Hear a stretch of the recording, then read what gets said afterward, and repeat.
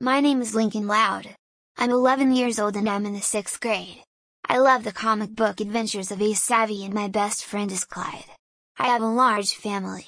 We live at 1216 Franklin Avenue, Royal Woods, Michigan in a big and old detached house with a garage, a front yard and backyard. There are 11 children and I'm the only son in this family. All my siblings are girls. They drive me crazy sometimes and I have to fight for the bathroom. My father's name is Lynn Loud and he is a chef in his own restaurant called Lynn's Table. My mother is Rita Loud and she is an assistant in a dentist's office, Dr. Feinstein. My grandfather's name is Albert. He was a military veteran but now he is retired and lives in Sunset Canyon Retirement Home, a nursing home elderly people. My sisters and I are all students but Lisa and Lily are still in preschool and daycare.